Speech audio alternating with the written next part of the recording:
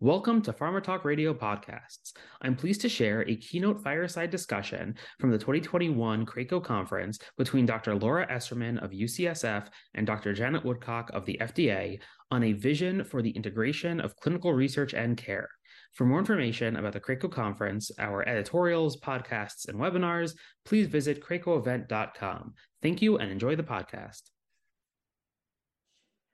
I'm Janet Woodcock, and Dr. Esserman is here with me, and we're to talk about a mutual passion of ours, which is how can we integrate clinical research into clinical care in a seamless way so that more and more people in this country can actually have the opportunity to participate in clinical research, no matter where they live or where geographically or socioeconomically, they have the same opportunities.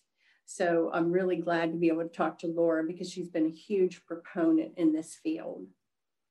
So let's set up the issue. Laura, the fraction of people with life-threatening illnesses who are actually able to participate in clinical trials is very low. For cancer, that estimate is about 3%.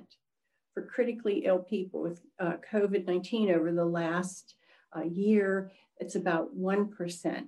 And here we missed opportunities, not only to learn faster, but also to offer the highest standard of care and potentially determine life-saving therapies quicker and offer that opportunity to many people who are sick with the virus. So why don't we explore some of the factors that has led to this state of affairs? What do you think about it?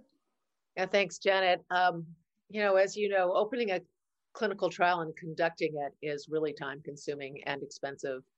And even though most trials come with compensation, they're still really hard to open.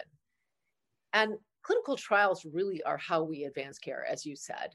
They're how we study new care processes and new ideas or new treatments. And it's really how we make sure that our care tomorrow is better than it is today, which really should be our goal in clinical care writ large. But in fact, that's not usually how it works. And, if you have an industry-sponsored trial, every industry usually sponsors their own trial. And that can be across multiple sites since you have to do it a particular way. But then you can have multiple industry people wanting to have a trial. And if you have an investigator-initiated trial and an academic trial, it's usually only at your own site. But you can imagine now, like in cancer, like in breast cancer, we might have 30 ongoing trials at our sites. And that means that we've got 30 different case report forms, different ways of putting that data in. Every trial is a new IRB submission. Every contract is a new contract. It's slow, it's ponderous. And, and we're extracting the same data in different ways with different words over and over, really basically copying from an electronic form to another electronic form. And it really isn't that much of an improvement over paper. And, I think one of the problems is that the idea of clinical research is simply just to make sure that you're doing better. Really, if you take the notion of quality improvement and you say, gosh, my job in clinical practice is to get better. You shouldn't be just practicing, you should be practicing to get better. And if that were really the standard and we were actually collecting outcomes as we went and standard set of data, clinical research and trials could be a seamless part of care. Yes, well, I would tell you from my recent experience, I was lead at Operation Warp Speed for therapeutics development. And we had really tens of thousands of people dying from this disease around the country and even larger numbers hospitalized. And yet we had enrollment problems. And why was that? Well, the academic trials, Laura, you were talking about, are done in academic research centers, and they are not that numerous compared to the number of care sites. Right. And then industry trials are done in CRO sites that have been trained and groomed, and so they are used to enrolling patients and participating in clinical research. So the vast number of sites of clinical care in this country are not trained or prepared to participate in clinical research studies. So not only are the patients denied an opportunity to participate, but the practitioners are also denied the opportunity to participate in clinical research. And so we lose in diversity, we lose in enrollment, and we really, I think, lose in equity. I agree. And I think what's missing in routine care is a feedback loop. When the pandemic hit, it's a perfect example. People are really frightened and they just kind of threw everything in the kitchen sink, anything that they could give. And, it was a horrific experience for the people who are taking care of critically ill patients in the ICU and watching all these people die and feeling desperate to want to put people on anything that would help. But when you do that, you also have no idea what's working and what's not working, and just having a system, getting the practitioners together to say, how can we kind of in a systematic way quickly learn what works, what doesn't work. And so at the end of the day, you can test 10 things and know what works and what doesn't work. And that's this old idea of real world data, is if we kind of organize that way, it would be, so much better. I mean, and I know that I think that part of it is also that we're not really incentivized to work in teams together, to really learn as efficiently as we can. I mean, that has a lot to do with academic and incentives, and it has to do with, how hard it is to collaborate. And, I think that as I think you should talk about the SCTs. You talked about sort of that proliferating, and what we can do to maybe change that, because it's really an opportunity cost. If we fail to test more options more quickly, it's an issue. And in cancer, I mean, breast cancer, 40,000 plus women a year are dying of breast cancer.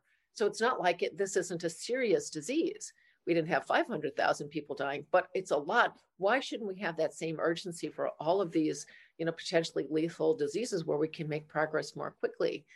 So maybe you can sort of talk a little bit about how we can get over some of this problem.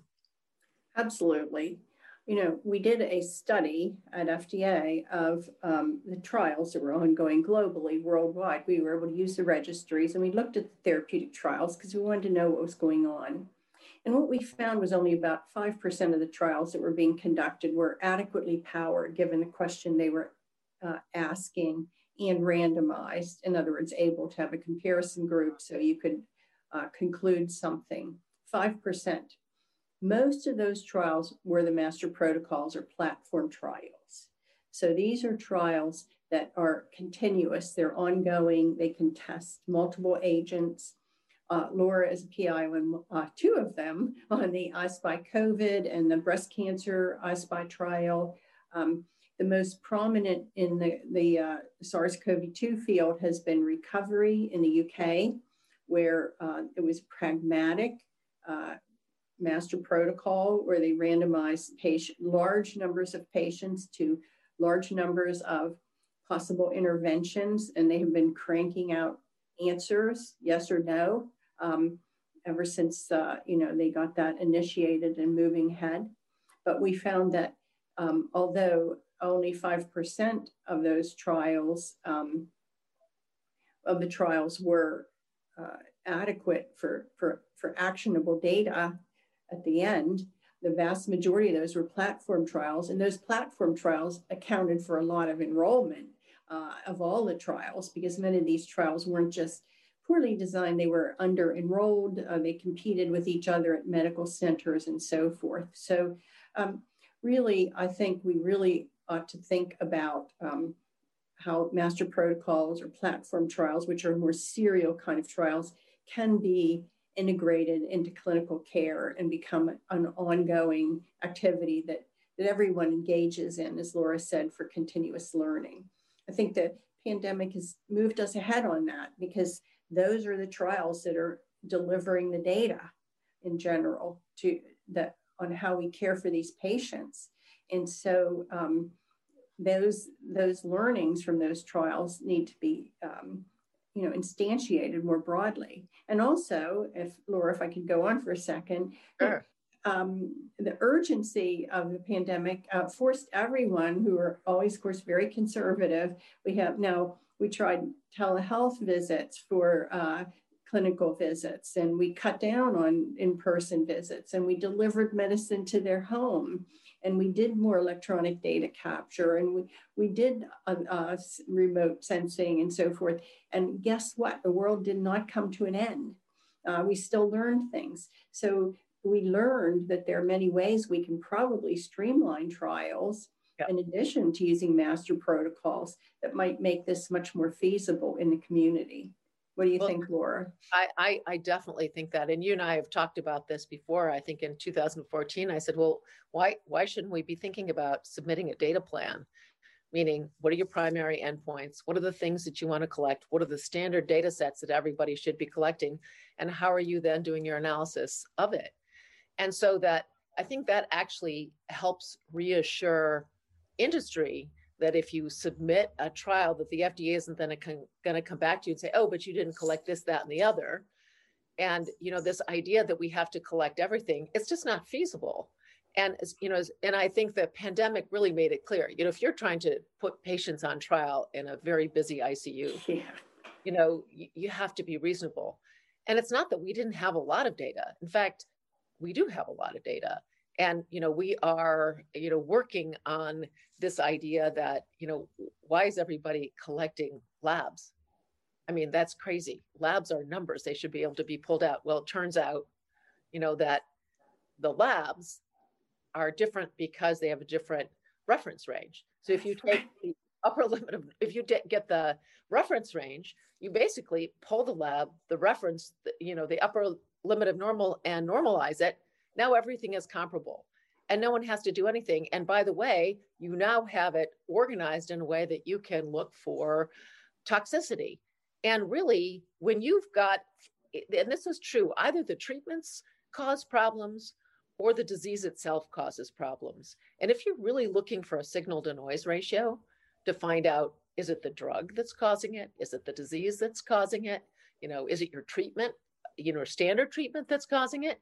You actually basically have to just standardly collect this on everyone in a way that you can just look to see, you know, what's the distribution of all these symptoms and does it shift? That's really how attribution should be done. And it should be done without people's bias. And these are really simple things that we can do. And we have shown, and we're starting to now implement this in a couple of sites, we can pull in, you know, demographics, you know, this can be EHR agnostic, right?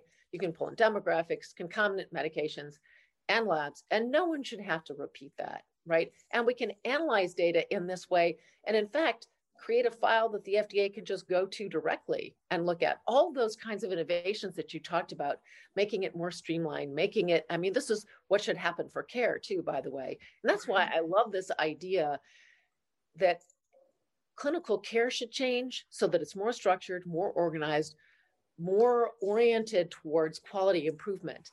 Mm-hmm. And if we want to accelerate change in clinical care, we really have to get this change in mindsets, skill sets, and tool sets. Our mindset should be, we're here to make sure that we know what we're doing, know how to improve it, and know what's working and what's not working. And that when we change, we can't fix clinical research from the clinical research standpoint. We have to fix our clinical care infrastructure and our mindset about it. And if we do that, and we integrate those kind of innovations that you talked about making things more patient-centered, you know, delivering drug. These are all things to homes. These are all things that we should be doing in clinical care as well. So trials need to look more like care. Care needs to look more like trials. And there's some happy medium where you've integrated care and research as a learning system and a continuously improving system. I think that's the holy grail, I think. I agree. And where we are right now, I think there's a unique opportunity because the pandemic unveiled a big gap in the U.S. clinical research ecosystem and really around the world is we weren't able to learn from most of the patients who experienced disease, as Laura said. They were, cared for in whatever possible way was available at the time, and that information wasn't able to be captured. And I believe, and I've told the National Academies this, I feel that we need to treat clinical research just like we would the national stockpile. We need a reserve, we need capacity going on outside of a pandemic, so we can turn that capacity towards study should another emergency happen. But what we didn't have trained investigators. We didn't have research infrastructure outside of the traditional channels.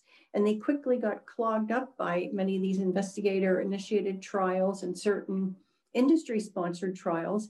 And then there wasn't that much room and capacity to really study all the different possibilities that we could have used to look at outpatients with COVID, inpatients, post-discharge. There's so many questions with this complex disease.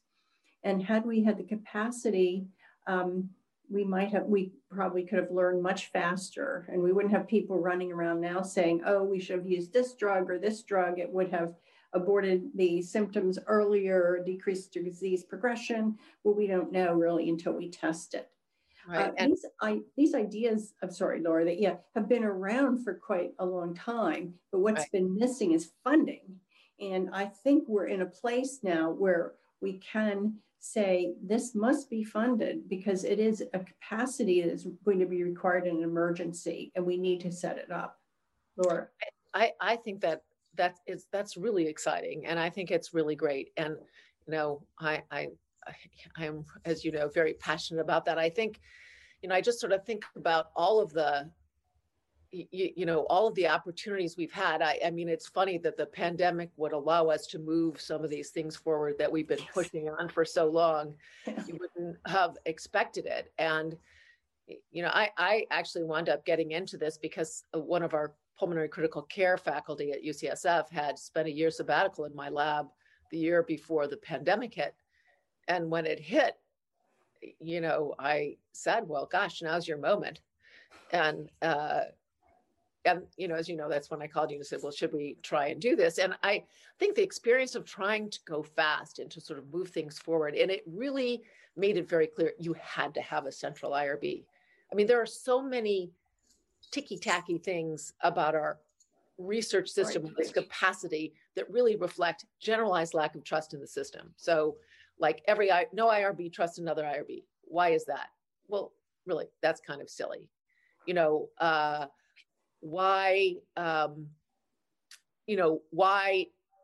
don't we, like one of the things we tried to have more drugs put in the trial more quickly, every pharmacy has to do their own research build.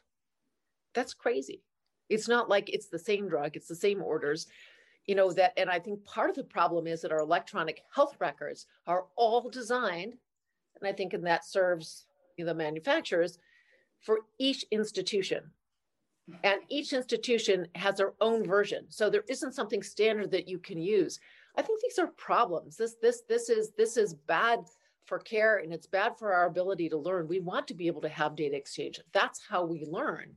So there should be, and that's why we're trying to take an agnostic approach to say what we need is a quality improvement layer where everyone's allowed to collaborate. You can have, checklists of data that you collect, standard ways of implementing, drug and drug orders, new trials that allow us to work quickly. Because you could take 6 weeks to do something or a week to do it. And it's not better if you take 6 weeks. In fact, it's much worse because it's an opportunity cost. So lack of trust, lots of duplication.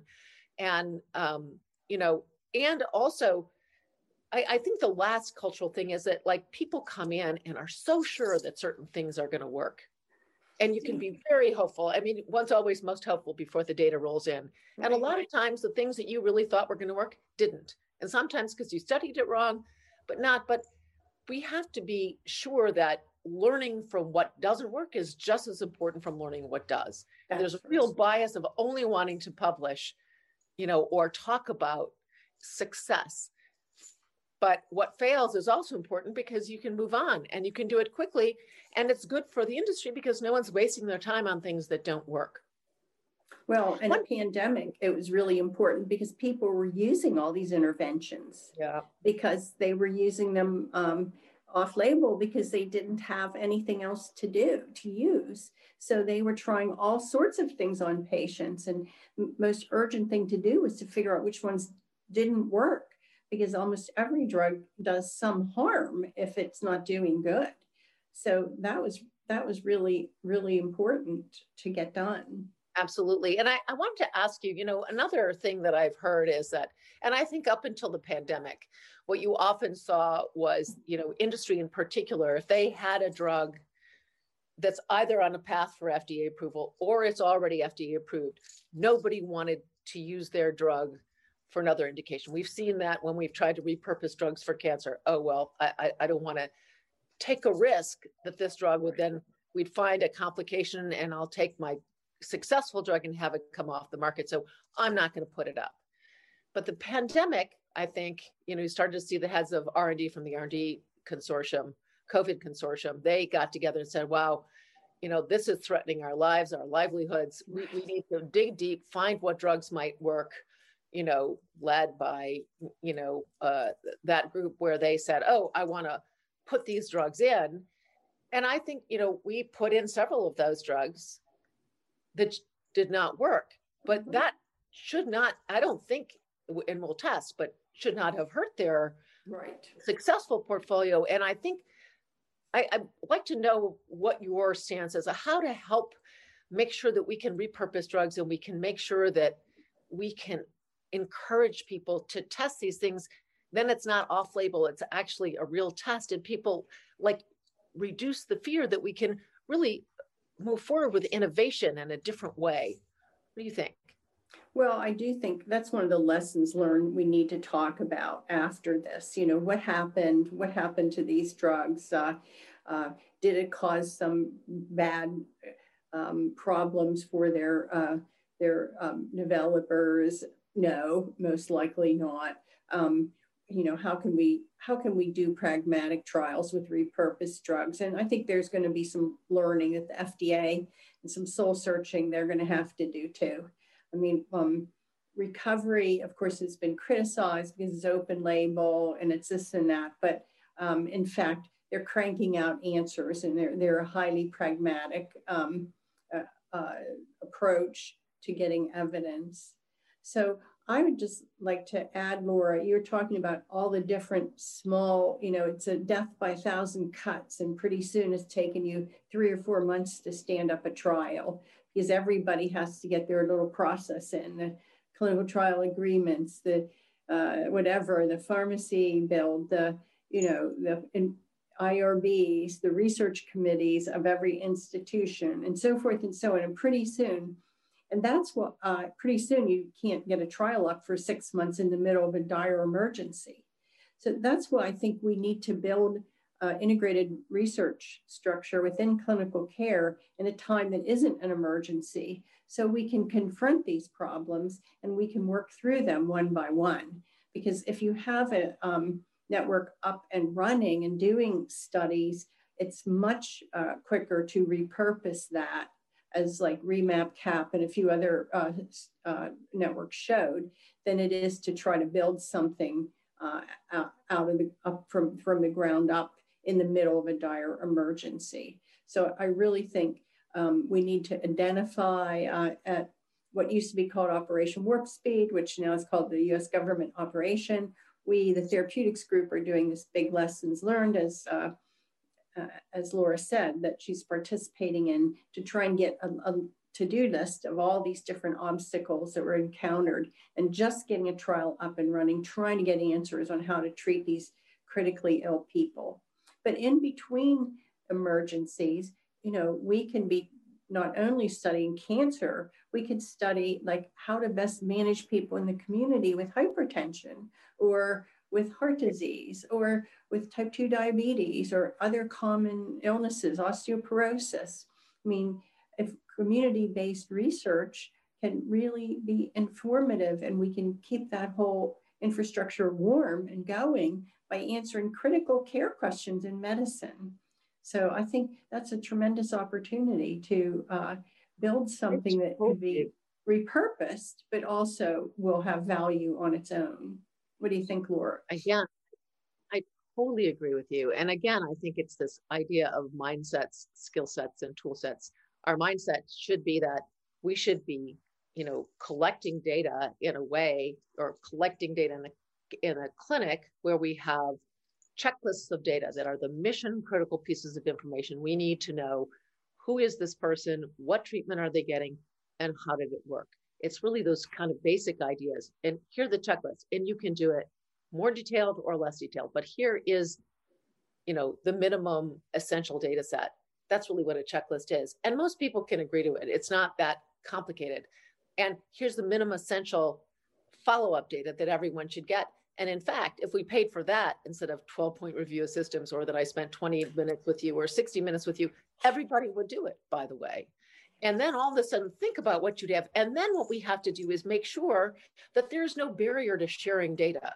The EHRs want to keep everything separate, and, they don't want bad data getting in there. But then we need to have the idea that we want to share and organize this data so that we know what the base is. So we can say very quickly, hey, how many people are responding to first line drugs in particular?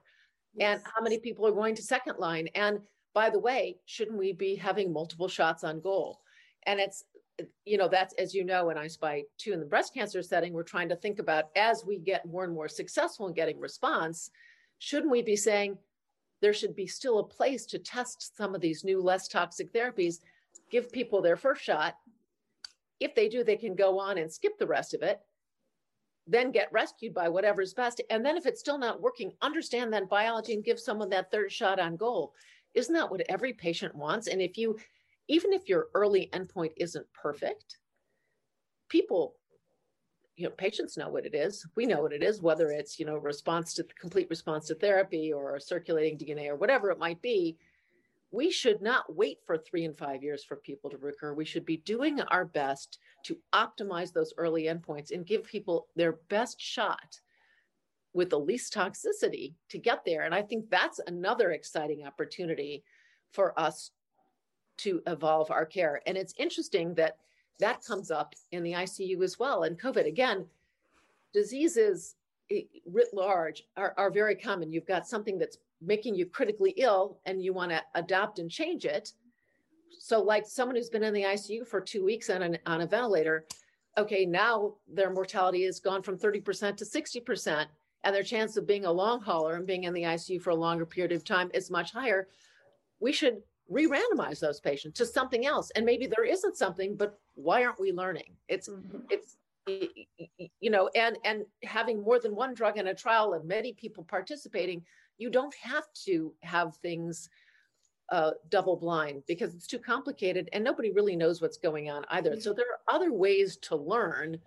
There are other ways to organize data. If we could solve some of these big problems that you talked about, getting people just writ large in the community and in the academic places, organizing data collection, and that we put our money where our mouths are and pay for high quality data and make sure that there is something, and the government, I think, can really help, make sure that we can collect and share data. And, I think it could be that the future, one thing is, what do you think about the future of cooperative group learning be really more of a platform type of trial concept? Well, that's very interesting. That one other thing I wanted to say about this is another thing that became much more broadly accepted during this period when we're trying to learn fast was adaptive designs and even Bayesian reasoning for some decisions. And these things enable you to move forward with confidence, but much more quickly. And again, you don't shut the trial down, spend a whole lot of time looking at the data, publish it, and then start trying to figure out how to set up another trial. You learn and move on. And in an emergency, it's really important, but in healthcare and learning and serious diseases, that's very important as well. So Laura, I think clinical care, right? Pardon me? And that's really clinical care. Yes. We are Bayesian. We take it in, we assess someone, we give them something, we take in that information, and then we adapt. So being able to take that data, model it, and organize it, and have it a continuously learning platform, I think that's the future for both care and research. Yes. So from my point of view, to wrap up, I think COVID-19 disease and our experiences with it have provided a lot of unique learning. And some of that learning is we weren't really prepared to do clinical research in the scale and the speed that we needed to do to get answers as quickly as possible. And it is really incumbent upon us to take those lessons learned and use this as an opportunity to do something that we've long desired, which is to integrate clinical research into clinical care so that every provider can actually become a researcher and contribute to knowledge, and every patient's experience will count. And people, no matter where they live and what their status is, would have an opportunity to participate in clinical research, either during normal times with normal diseases or during an emergency. And I think there's a unique opportunity here. We need to focus our attention and move towards it. Laura. Such a beautiful vision, Janet, and I so agree with it. And we've embodied those principles in the I-SPY 2 trial in breast cancer. And when we had the opportunity to port it over to see whether it would work in another disease, we found that we could actually start up an entire network, have it efficiently working in 3 to 4 months. And, in less than 6 months, we accrued 1,000 patients, and we are, have put 8 drugs through this network and are learning much faster. And I think this network of people that really now trust each other and want to work together, want to continue on with ARDS and keep this running. I think that's, and that we have checklists of data and we're working on integrating this into the care process, I think shows that it's possible. I think the pandemic showed that many of the things that we thought were impossible are certainly possible. Many of the things that we've clung on to, we can let go of. And as you say, they don't make any difference. And I love the Elias Zerhouni quote. He said, the worst thing that you can do is, stop innovating and stop trying to do something different. And you have to have you have to be willing to embrace a new model and let go of the rung to which you are clinging if you want progress or something like that. And I think that we're used to doing things a certain way. Yeah. And we all know that it's inefficient and it's not great for people, and we can do better. We can 100% do better. And we've demonstrated that. And I think this opens up, we can have a central IRB. We can, bring a new drug in through the FDA, through a central IRB, through 28 sites now in a month. Why not? We can do it. And so this is our big opportunity to make change and take a look at ourselves and say, who do we want to be as a country? How do we want to learn? And I agree with you. We could lead in a whole new way of setting this general infrastructure up in medicine that is integrating care and research, that the critical part of the clinical care process is to learn and improve. And we can structure it in a way and in collaboration with the FDA so that we're learning and we're working on regulatory processes. And in fact, that could also be the way in which we do phase 4 trials, because you're willing to approve earlier if you know you're going to get the data and you'll be able to see what happens in the clinic. If we could really implement a vision like this, it would be really so great for every human being in this country and the world, actually. Don't you think? Yes. Well, I think there's a good chance this is going to happen. But of course, I'm an optimist. But let's all keep working on it. Laura, you've made tremendous contributions to this whole field. And if we keep pressing on this, I believe now is the time that this will come to pass.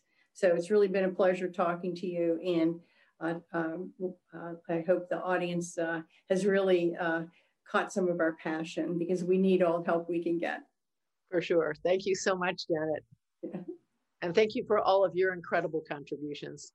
You're amazing. And the country is lucky to have you. You're a national treasure. Thank you. We hope you enjoyed the podcast. For more information about the CRACO conference, our editorials, podcasts, and webinars, please visit cracoevent.com. Thank you.